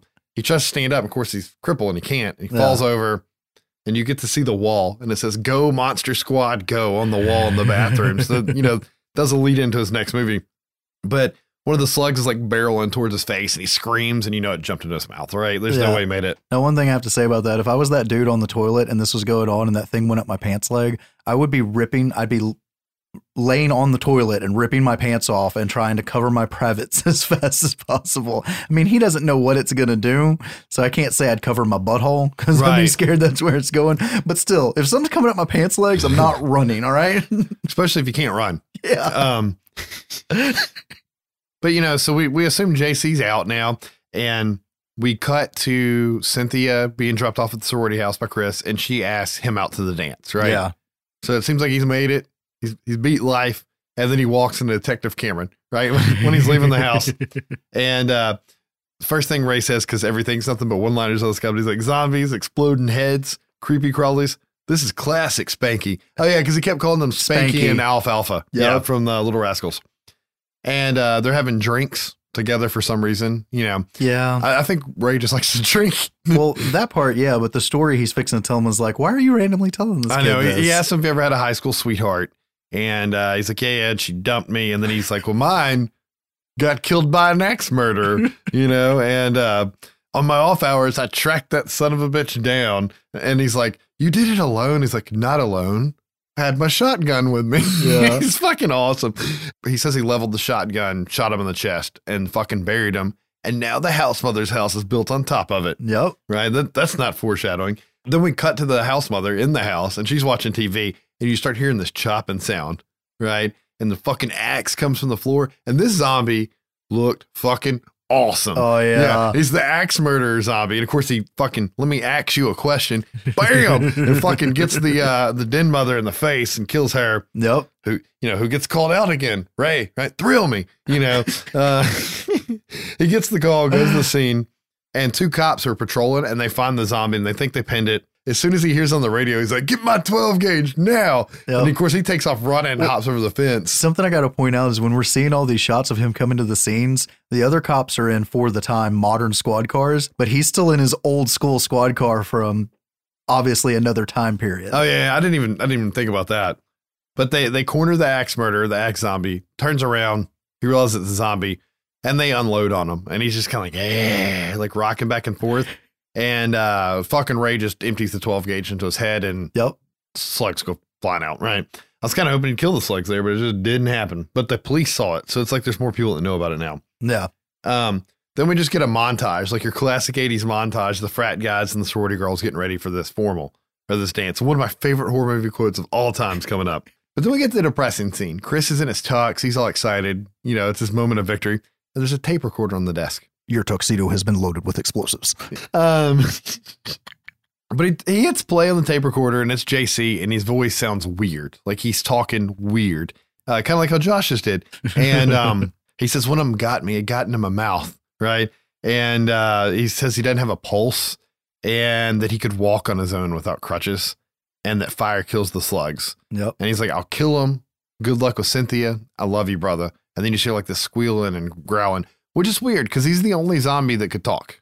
Yeah. Right. Like he knew enough to tell his friend what was going on. Chris immediately runs to the boiler room, and he finds JC's dead body next to the boiler, and there's like cooked slugs all over the ground. Right. Yeah. So JC took himself out. The frat guys are loading up on the bus. They're wondering where Brad's at. And you show him getting hammered in front of the sorority house, right? With some booze. Yep. He sees a slug run by in the bush. He's like, what the fuck was that? And he looks, and a dog walks up, and he's like, did you see that doggy? And it's a zombie dog. Yeah. He gets slugged right there, doesn't he? I think so. Yeah. And then you cut to the frat bus, and the bus is leaving, and they're driving. The dog steps out in front of the fucking bus, and the dude swerves and flips it. Yeah. And they all die. Yeah, I know. Why did he just hit the damn dog? I don't know. I love dogs, but still, that was a very aggressive move. A lot of these next scenes are hard cuts, but the dog walks into the bus and drops slugs, and the fucking frat guys start crawling on the zombies at some point. Okay. Yeah, now they're going to be the worst frat guys ever. We get a cut to Ray, and he's drunk in his apartment. That's his MO, right? Playing with the Zippo. And Chris shows up, and you can see there's duct tape on the door frame, right? He walks in, and he says, the gut alfalfa, he lets them know that they lay eggs in your brain. The eggs incubate, and you walk around as a zombie. Ray gets his best girl, his fucking 12 gauge, ready to go. And you see him when he grabs the gun, he closes his open stove and turns the gas off. Oh, yeah. So he was about to kill himself because he's all bummed, he avenged Pam. Yeah. And he can die now, right? Because, he's like, oh, I murdered a guy. And then they go, and it's a really funny scene. It's the neighbor from Gremlins, I think, right? Yes. Yeah. And they go there, and he's like, hey, how's it going? Blah, blah, blah. I'm going to need a flamethrower. Yeah. And then they just start laughing. It's so funny. And he's like, I'm going to just need that form. And he pulls a gun on him, right? And they take the flamethrower.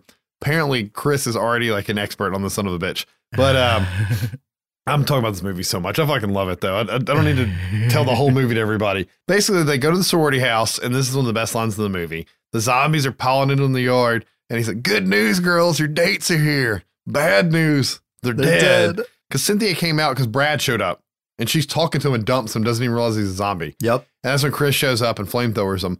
But basically, Brad's shooting them, and Cynthia's flamethrowing them, and they're taking out the zombies. And Ray makes it into the house, and he's holding them off on the zombies for a while, and then he gets overwhelmed. And you got that crazy spit. He sees that he's about to die because one of the girls turns randomly. It was the cat girl. Yeah. So I guess she got infected earlier and never said anything. She turns and attacks him. He sees Pam's picture on the sorority wall. And then you get that crazy scene where the camera's spinning around and he's screaming. He's just firing shots off. Yeah. And they've killed most of the zombies between inside and outside at this point. Chris and Cynthia get overwhelmed and they run into this fucking shed. And it's like the crisscross wood shit that, attached to the house that you would do ivy and roses, right? Yeah. I can never remember what the shit's called. And they kill one zombie. Lattice work. And Cynthia gets yanked out, and then he looks just like fucking Kiwi Ash. Like, this has to be where Peter Jackson got inspiration. Cranks the lawnmower, same cinematography at all. And he goes, "Later, dude." And he fucking kills the zombie, right? Because this movie, I don't know what the fuck they're doing with the lines. But we see some slugs running to the basement, and he's like, "What's down there?" And Cynthia goes, "Just brains, right?" And then he's like, "Oh, fuck." So they run in the house, and he's clearing the house out. Yeah. So Chris gets all the girls out of the house. And they run into the basement, and you find Ray, and he's got duct tape over his mouth, so he can't jump in his mouth, right? And they point to the corner, and this is the only bad special effects in the movie is the CGI in this corner. But there's like thousands of slugs in a mound in there. But Ray takes the duct tape off his mouth, and he starts talking, and he's telling the kids to get out of there, and he's like, "What about you?" And he's like, 20. 19. And he starts pouring gasoline everywhere and pulls out a Zippo, and he just keeps counting down, and he like winks and smiles at Chris. Chris and Cynthia run out of the house, down the sidewalk to the other sorority girls. But it's really cool because Chris is actually counting down the whole time, right? Yeah. Like, so they know. And for some reason, just like a corner of the house explodes. But they blow up the sorority house, presumably killing all the zombie slugs.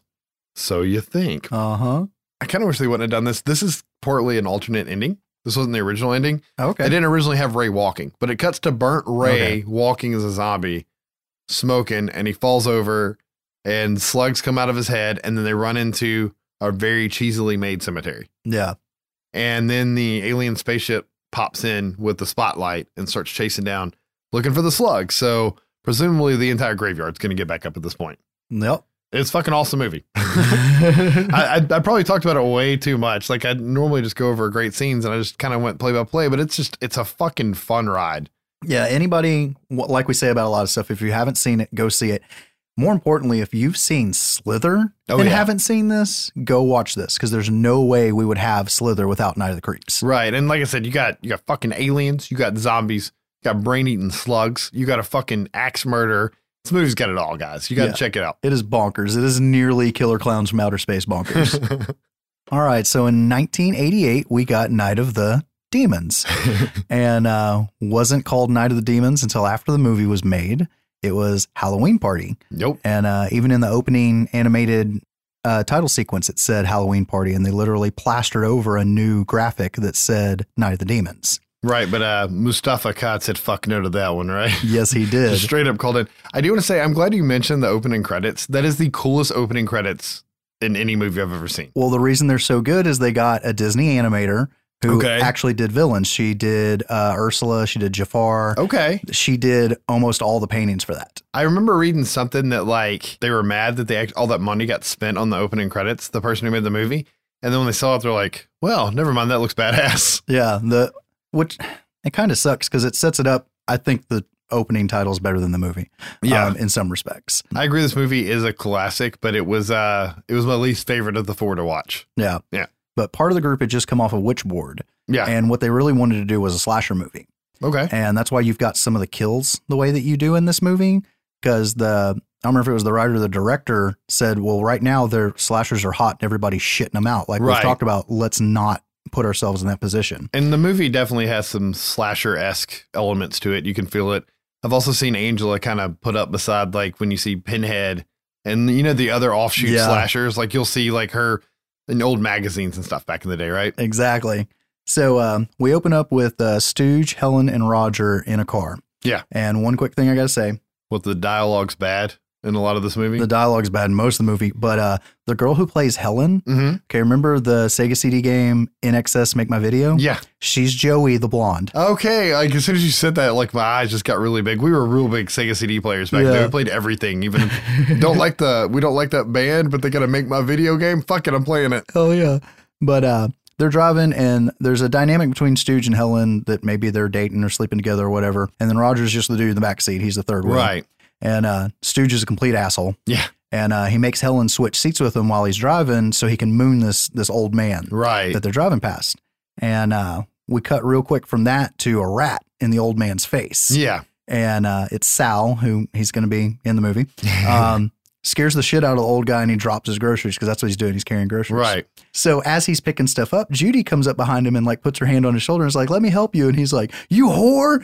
Yeah. And he goes on this tear about all these damn kids.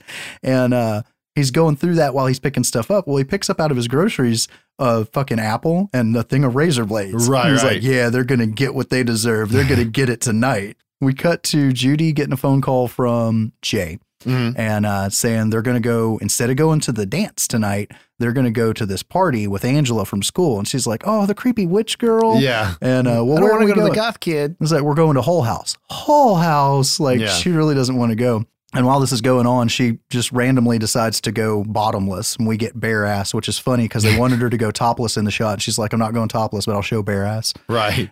So right after the phone call, her little brother busts out of the closet with a mask on and goes, "Whoa, bodacious boobies, sis. Those keep growing. You're going to have to hire someone to tie your shoes." Yeah.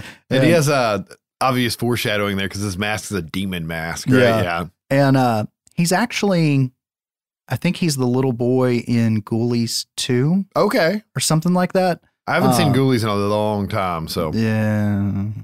Anyways, I loved those movies when I was a kid. But I always remember the circus one and the dude taking a shit at the end, right? And the ghoulies in the toilet. Yes. But there's somebody at the door, and it's Sal. The little brother answers the door, and Sal's like, "Where's your sister?" Blah, blah, blah, blah. And it's like, "Oh, I know where she's going, but I'm not going to tell you." And gets him to tell him about the party. For a shiny quarter, right? Oh, well, he tries to do it for a quarter, and it's like, "You think my sister?" Anyways, he bumps it up to $1 and he gets the information. We get a quick cut to this girl's ass just wiggling. It's not just any girl, man. It's Linnea Quigley. Exactly. And she's playing Suzanne, and she's distracting the shop owners while Angela is getting all the eats for the party, right? It's so creepy how they just sit there staring at her ass and in her fucking underwear and stuff. Yeah, they're oblivious because Angela even walks right by him holding all the shit after she whistles at her like, "Hey, I got all the shit." They're just still staring at her. One thing I got to point out here is you can barely see the edge of an arcade machine beside her. The game's Gyrus. I figured that out from the artwork. But what you're hearing is the audio from the Atari 2600 home port of Pac-Man. Okay. So that's just fucked up to me as a video game nerd. Yeah, whatever the Foley artist had. Yeah. But so she's got the shit, and Suzanne turns around and goes kind of like, happily skipping towards the counter, and she's like, "You boys got sour balls?" And they're like, "Yes, we do." And she's like, "Oh, I bet you don't get many blowjobs." Here's the thing about Linnea Quigley. She was an 80s scream queen.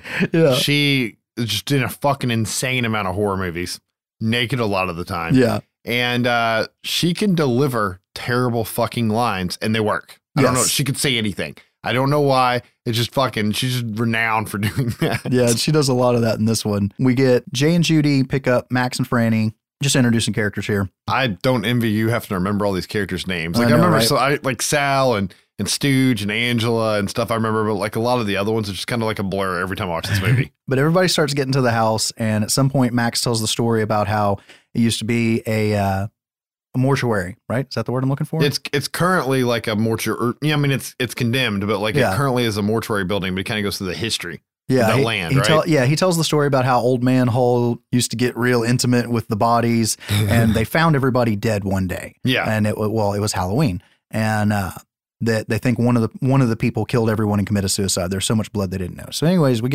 start getting people into the house. Sal pops out of a coffin, right? Because he's been hiding there, waiting for everybody to get there. I want to roll you back a second if I could. Okay. It's real important. They mentioned that the brick wall around the brick wall built around it is over a stream. And they said, "Why would you put a fucking wall over a stream?" And he said, "Well, they say that running water stops evil spirits from crossing." Yeah. Which is like an old legend, but it's because like they are trying to keep something in there. And I think he goes over like some Native American stuff that happened. That's later. Okay. Yeah. Because like a lot of fucked up shit has happened in this piece of land, not just as the mortuary. Yeah, Max seems to be the one that actually knows all this shit. So anyways, once we've got the group there, we see the boombox that you can clearly make out a TSOL sticker, a Dead Kennedy sticker, a Fear sticker, and a few more that I couldn't make out. Yeah. Then original music starts playing, and it's party time. Right. So while everybody's partying, Judy, I don't remember if she's lighting candles or what, but she just sets a lighter down, and Angela's like giving her shit about trashing up the spirit's house. Right. And Judy's like, okay, whatever. And she sticks it in her pocket. So that's going to be important later. And so they continue to party until the boombox dies. Right. And Angela says, all right, well, why don't we play some kind of a game? Right. And let's have a seance. Yeah. And Franny is like, let's do a past life seance. And right then they hear this growl. Roger and Stooge go taking off down the hall towards the growl. Roger comes back. They make a joke about he looks as white as a ghost. He's African-American. And he point that out. That's why that's a joke. Stooge is like, look what I found. And here's this full-length mirror. Yeah. So they bring it in there, and Angela's explaining what they're going to do is everybody just sit and stare at the mirror, and the mirror should go black, and then we'll see what she looked like in a past life. Right. So everybody sits down to it except for Roger. Roger's over playing with the fire. So they're sitting there staring, and they're making jokes about it, but finally everybody calms down, and the mirror goes black. And then somebody says, holy shit. And it's a really jarring shot in the movie because you see a shot of Angela turning away from the group to yell at somebody. Yeah. But there's nobody over there. I don't know. It's probably a bad cut or something. But while that's happening, you see a flash of this weird skull demon head thing. Yeah. And then a woman's face smash into the mirror, like smashing at it from the inside like a window. Yeah. And the only one who sees this is Helen. Yeah. And she's screaming frantically, like all high pitched. You can't understand what she's saying. She explains to Judy that that's what she saw. Really interesting fact with the scene, though, Judy and Roger's reflections can't actually be seen in the mirror.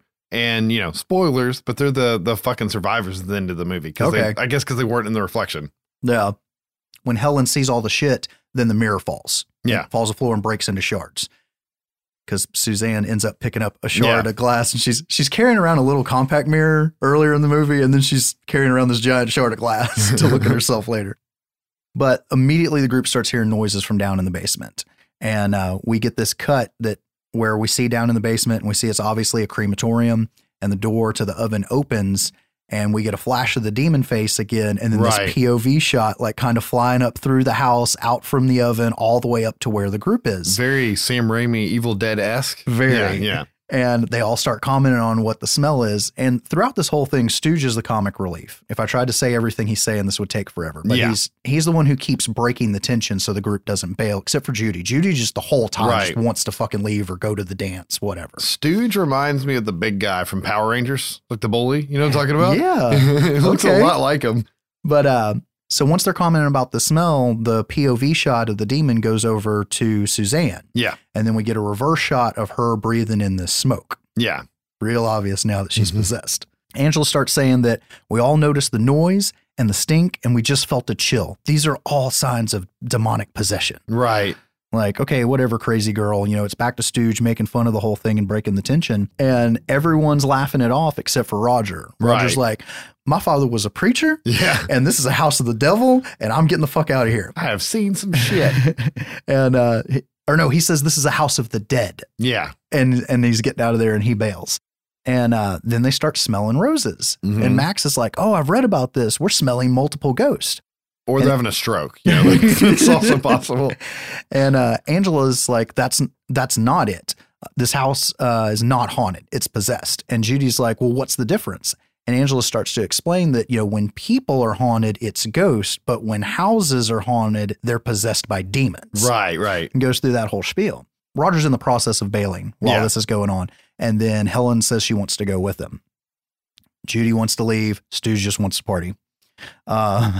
Jay takes Judy away off to somewhere else because he's trying to get some. Max and Franny want to actually go fuck, so they go off. And Suzanne says she wants to find a bathroom. And Sal's like, oh, I'll go with you. She's like, no, I want to take Stooge. And Sal's like, Stooge is a pig. She's like, maybe I'm in the mood for pork tonight. Yeah.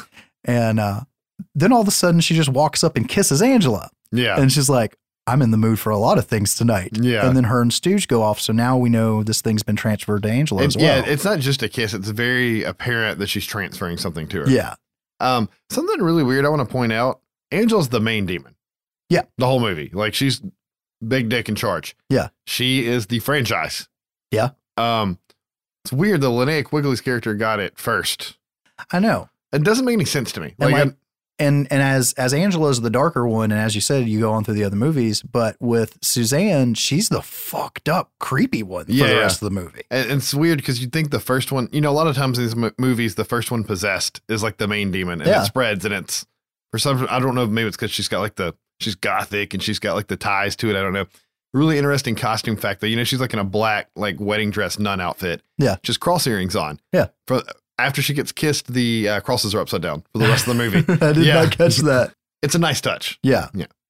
So we cut to Jay, Judy, Max, and Franny, and they're all up in another room where there's like gurneys. Yeah. And Max tells the story about how this land was cursed long before the house was ever built, that Native Americans knew that the land surrounded by the underground stream was unclean. Yeah. And that some settler had made a home there and everybody died or some shit. Right. But anyways, just the darkness that's there is deeper and older than anyone realizes. Real interesting pillow talk as well. Yeah. Well, while this is going on, Jay gives Max the nod like, shoo, y'all go. I'm trying to do something here. So they bugger off, and you're going to hear me say this a lot, and Judy still won't put out because Jay just keeps trying to get some and she's not having it. So we cut to Roger and Helen outside. They can't find the gate in the wall. And like they've gone all the way around the compound and it's just a brick wall with no opening. Yeah. And all of a sudden, just Helen's gone. Yeah. And Roger's like, where'd you go? And he thinks he hears something saying his name, and he's like, fuck this. And he goes and hops in somebody's car, and he's like, I'm hiding out here. And we cut back inside, and Judy still won't put out. And Jay's like, well, the whole school knows that you made it with Sal. Why won't you make it with me? And she's like, is this all this was? Is this the only reason you wanted to go out with me so you could get some? And he gets mad and just walks out of the room and slams the door. Well, she's locked in this room now. She's going to be there for a while. Yeah. Conveniently. Meanwhile, while all this is going on, Suzanne has made it into the bathroom, and she tells Stooge to wait in the hallway. She has this demon out scene looking in the mirror and then just disappears. Yeah. And Stooge breaks down the door and he can't find her.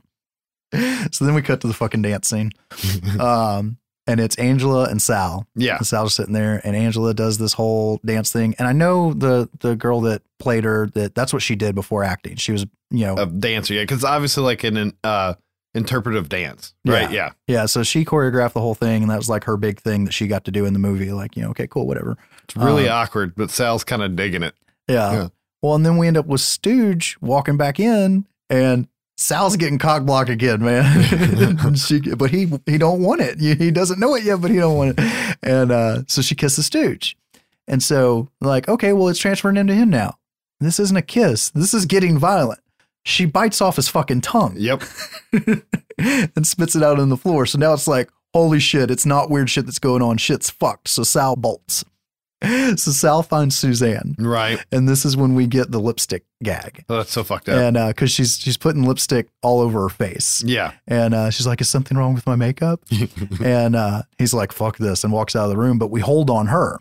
And she starts drawing on her boob with the lipstick, and then just shoves the lipstick inside of her nipple and shoves her finger up inside the nipple and pops it back out. It is so weird and so disturbing while not being gross. Funny story, though. The special effects guy for the movie, Linnea Quigley, goes in to do the mold for her breast for the scene. Married the guy shortly after the movie. So I guess it was love at first boobies or something. I don't know.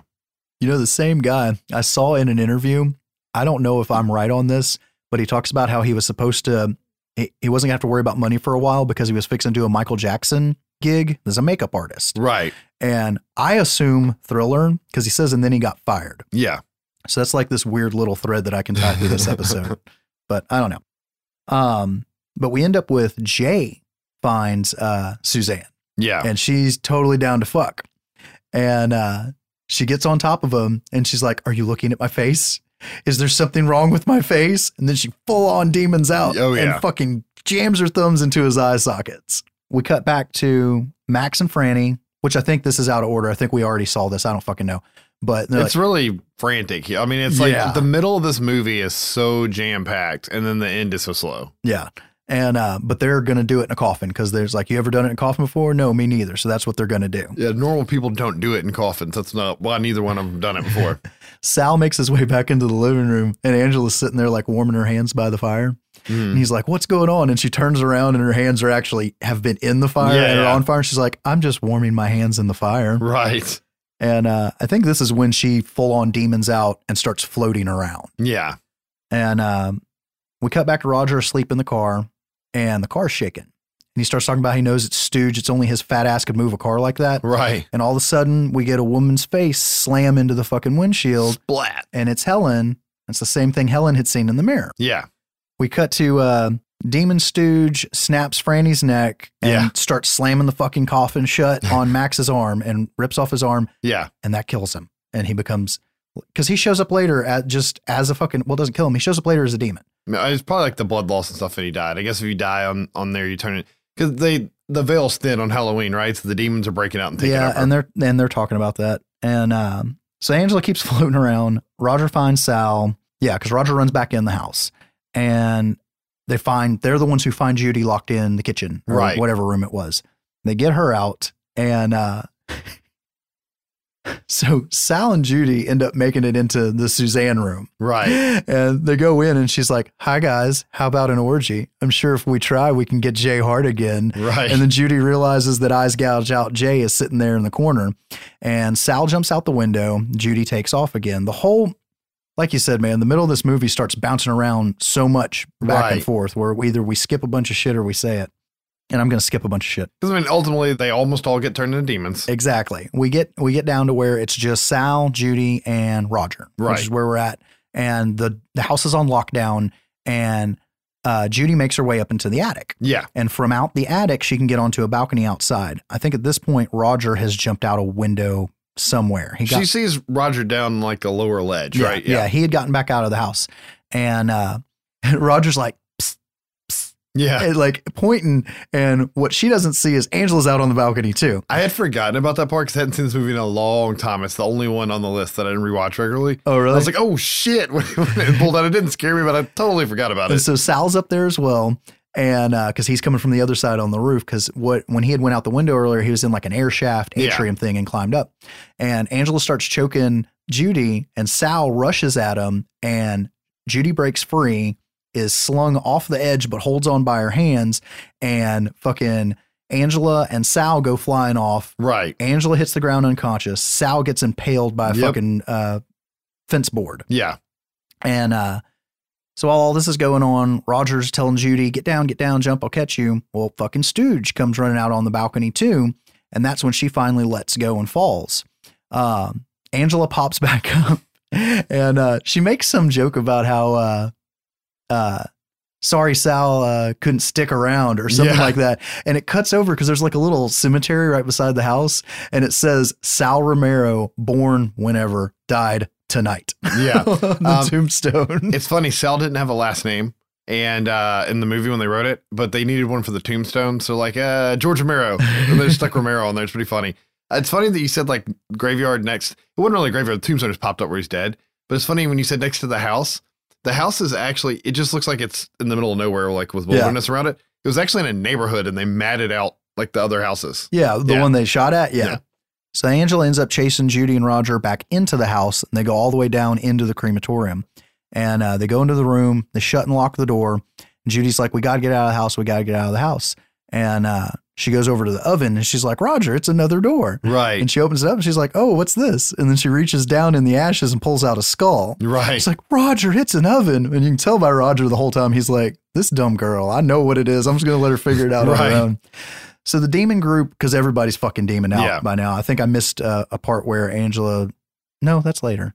I don't remember. Somewhere in there's a joke where Judy runs into Jay with the eyes, and Angela's like, what's the matter? You don't like your blind date? Yeah. But anyways, they're banging on the door, and they're like, we just want her. We don't want you tonight. to Roger. And somehow that makes Judy think, oh, all we have to do is survive the night because it's Halloween and it's the only time they can take me back to hell. You'll be fine. It's a weird piece of dialogue. It's a weird piece of dialogue, but they did say earlier in the movie, Angela says that Halloween's like the night that the demons can cross over. So, I mean, it's kind of assumed they're just going to make it till daylight, right? Yeah. But so these demons don't have the power to unlock the door, but they do have the power to push the hinge pins out. Okay. That's stupid, but whatever. And so while this is going on, Judy's like, we have to find something we can use as a weapon. And she goes up in the oven and she finds this go-go gadget elastic fucking gas pipe because she just grabs it out of the oven and pulls on it and stretches it out to the middle of the damn room. Yeah. It's stupid. It's just stupid. But the good thing is she has the lighter from earlier. Yeah. So as they bust down the door, she torches them. All the doors slam shut, including the oven, even though there was 15 feet of pipe sticking out of it. It's gone now and it just shuts. Sorry, I'm hung up on that, but it really bothers me. But they end up running upstairs and back out of the house again. I think that does the lockdown thing again, and Roger goes out a window, and then Judy follows. Somehow. They're outside. They go to the wall, and there's a section of the wall where there's some barbed wire. Mm-hmm. So they're going to be able to use the barbed wire to climb up over the wall. Roger climbs that shit so fucking quick, dude. He's gone. Well, he gets up there and all the way over, and Judy's still fucking struggling to get up there, and they show Roger on the fucking ground on the other side. So they're coming up, and I don't remember which one of them. One of the demons grabs her legs, and her legs are like searing from the heat. And I think it's Angela because her hands were cooked. Okay. Yeah. And well, her and Stooge are seriously cooked from the flamethrower bit now.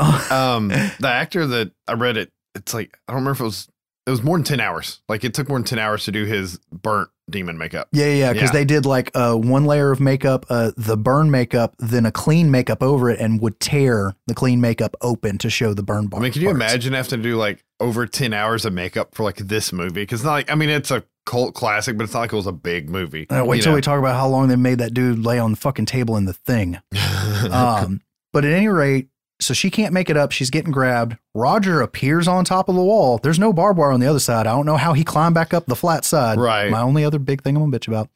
But he grabs her and they tumble over to the other side. Sun starts to rise. Demons turn to smoke. We get one last roar from the demon head floating in the air, and it like vamps out into another dimension, back to hell, presumably. Yeah. So it's morning. The two are walking home. This is my favorite part of the whole fucking movie. It really is the best part. And they walk past the old man's house, and he's out there getting the paper, and he bitches about it. Oh yeah, did it all night, some shit. And he goes back inside, and his wife's giving him a piece of pie and his coffee.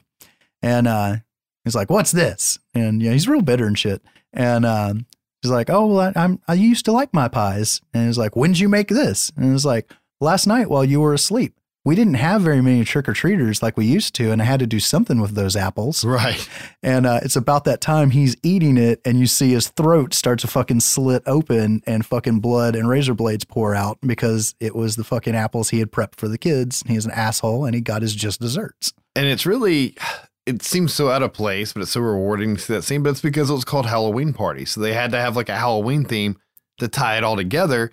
And I mean, that was the only real remnant of it being Halloween was the trick-or-treating apple razor blade gag, Yeah. And that's what's real interesting is it started off as that, became Night of the Demons, and then went that direction with the sequels. Yeah. Yeah. And I have never actually seen any of them besides the first one. So it'll be fun down the road to go in and do all those. Because I mean, it's a okay movie. It's a fun movie. It's not one of my favorites, but I mean, this is one that I hadn't realized I had seen until like maybe halfway into it. I do have to bring up the wife was watching it with me, and she's like, "Okay, now that we're done with that piece of shit, let's watch the remake." Okay. And the remake blows this out of the water. Does it really? Until the third act. Oh, okay. The third act of, and not saying tit for tat, just the third act of the remake is terrible beyond belief, no matter what. There's a lot of the remakes like that like most of it's pretty good, because there's been a lot of horror movies remade recently. That's the thing, and half the shit we talk about from like the 70s and 80s is remakes of older shit. Yeah, happens all the time. People bitch about remakes, but there's always been remakes. There's a lot more now than there used to be. Yeah. Like I said earlier, this is a fun episode to do because the just not being related movies. Yeah, this was just an off the wall type thing that Night of the What? That there was a few that we could do. So it was probably weird bouncing around from different things that didn't tie together or a person tying them together, but I'm hoping it came off as a fun ride. It was fun to watch these. And I will say, you said few movies. 4 seemed like a good, safe number of movies. I'm not saying we can't do more or less in different times, but like first we're like maybe 6. And we feel like we kind of like, did those too fast. And the Paranormal Activity movies was 6 movies and those were too long.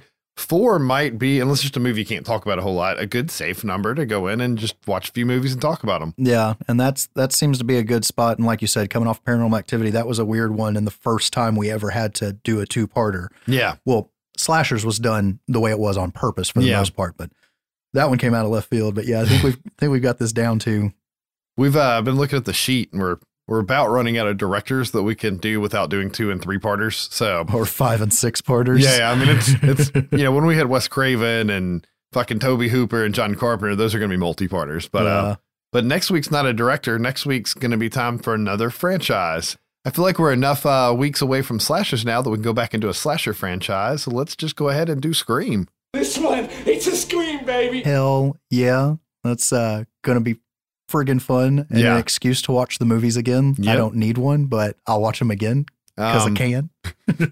So, I mean, we were looking at Nightmare on Elm Street and Halloween, but we just had like a multi-parter. So we're like, let's just kind of keep it single. I don't want to do too many multi-parters in a row. Yeah, neither one of those can we cram into one episode. So those will be down the road, but that'll be a fun one to do because that was the 90s again when we were teenagers and grew up with those. So, and we'll go a little bit more in depth from Scream than we did on the Slashers episode for it. Yeah, we're not going to just say, oh, we talked about the first one. We're going to go into it. Yeah.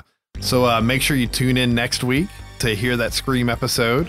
And make sure you guys keep sending comments to sbyspodcast@gmail.com. Please subscribe at SBYS Podcast for Twitter and Instagram so we can start giving you guys much more information.